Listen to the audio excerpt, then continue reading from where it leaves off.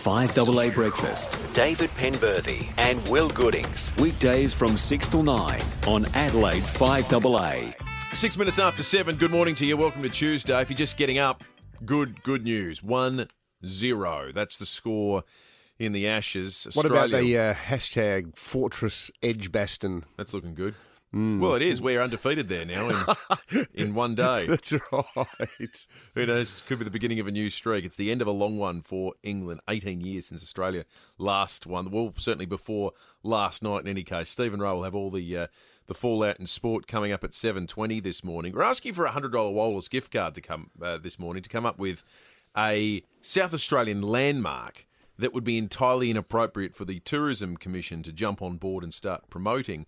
If the Tourism Commission itself were eligible, they would have already won the $100 Wallace gift card today because they've been promoting the $2,000 a night, 7-bedroom party house in Moana that brought you such memories as the semi-pornographic rap shoot going back a couple of weeks ago.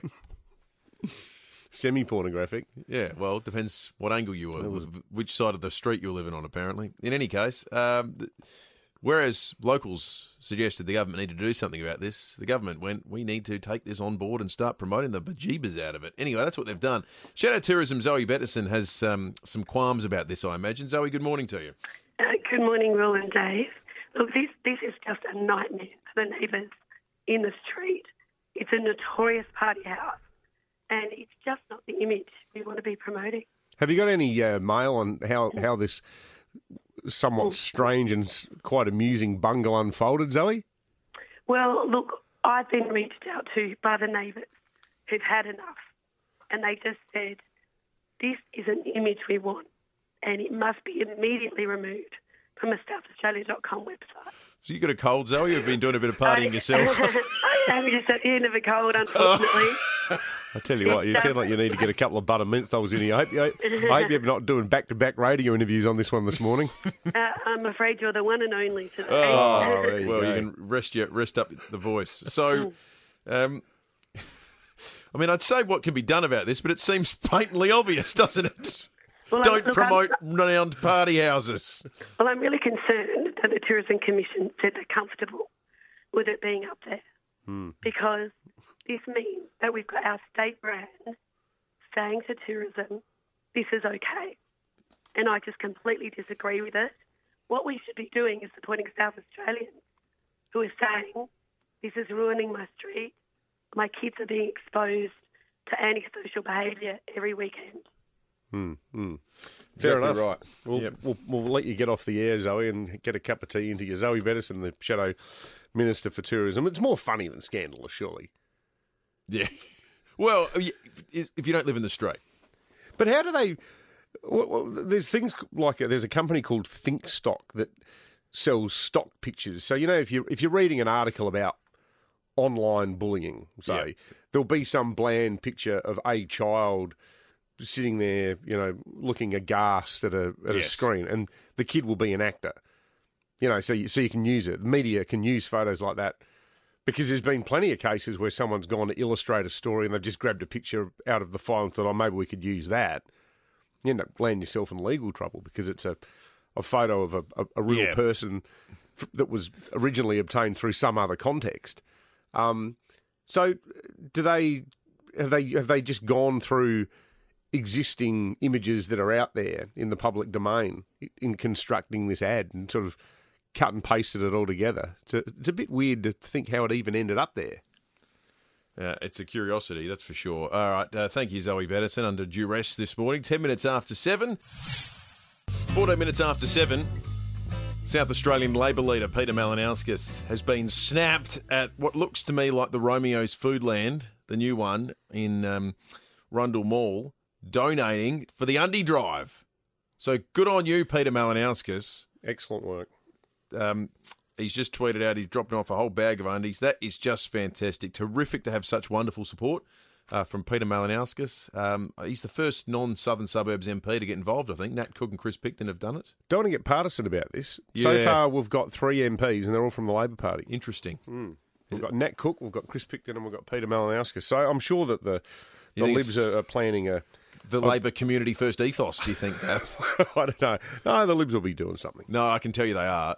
The Premier will be part of the Undy of Drive course. tomorrow morning. Of course. But if anyone else wants a gratuitous plug, all you need to do is take a photo of yourself, tweet it, or just tweet you doing it. Yeah. We don't need photo evidence. Any political party. We don't have a crack team Fraser working Anning. on verifying these things. Yeah, Fraser Anning. Fraser Anning. From what I read recently, maybe not he's going to struggle to afford buying The a last few time pairs of Fraser undies. Anning bought some underpants, apparently he wanted to get a matching white hood to go with a pair of Bonds. Is that right? Yeah. I wasn't aware of that. That's right. He wanted something triangular to wear on his head. 16 minutes after 7. Brent Hill's the marketing director of SA Tourism, who's called in. Brent, good morning. Morning, guys. How are you? Well, We're good, thanks, Brent. This is a bit of an embarrassing bungle, isn't it? Well, it could be seen like that, but I think that it's probably been called a lot more than what it is, to be honest. So why was the house picked? How was it picked to be in the SA Tourism promotion? Yeah, so it hasn't been promoted by SA Tourism, and it's not something that we have been promoting on a large basis. What actually occurred is that Lux House as a business, they're entitled to a free listing on southaustralia.com. We have about 4,000 properties that are listed on southaustralia.com, and that's one of them.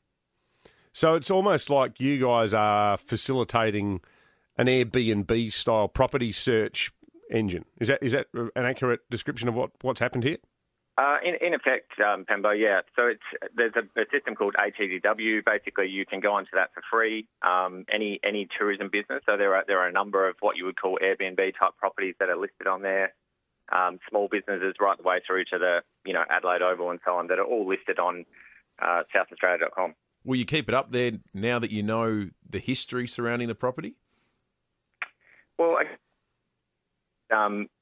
we don't actually police a whole range of issues. So we were made aware of an issue that happened about 9 months ago. We did suspend the account at the time. There are two people that are employed as managers who were very regretful of what occurred and spoke to us about what had happened. They apologised about that. They put in new policies, put in new procedures, and after a period of suspension, they were put back on, and we haven't heard any incident since. Obviously, they're very aware that they're running on thin ice, and they're very upset with what's occurred. So they have introduced new policies to restrict groups, and they certainly don't want to be known as a party house. Their most recent people that stayed there was a couple from America who stayed there for 5 days, and that's the kind of people that we want staying there. Didn't make any pornographic films or anything during their stay? Let's hope not. All right, no worries. Well, I mean, it changes the complexion of it a bit, that it's not some sort of ad campaign. No, it's definitely not an ad campaign, and people are allowed to operate businesses and Airbnb type properties. But Just if we are made aware of incidents, we do have a conversation with the owner about what we can do to limit any impact on neighbours. So just to be clear, there was an incident 9 months ago, but no red flag was raised about the shooting of a video that sort of made statewide news and had neighbours up in arms, only going back about a month or two. There were some discussions that were had about that. The assurance was that everything was contained inside.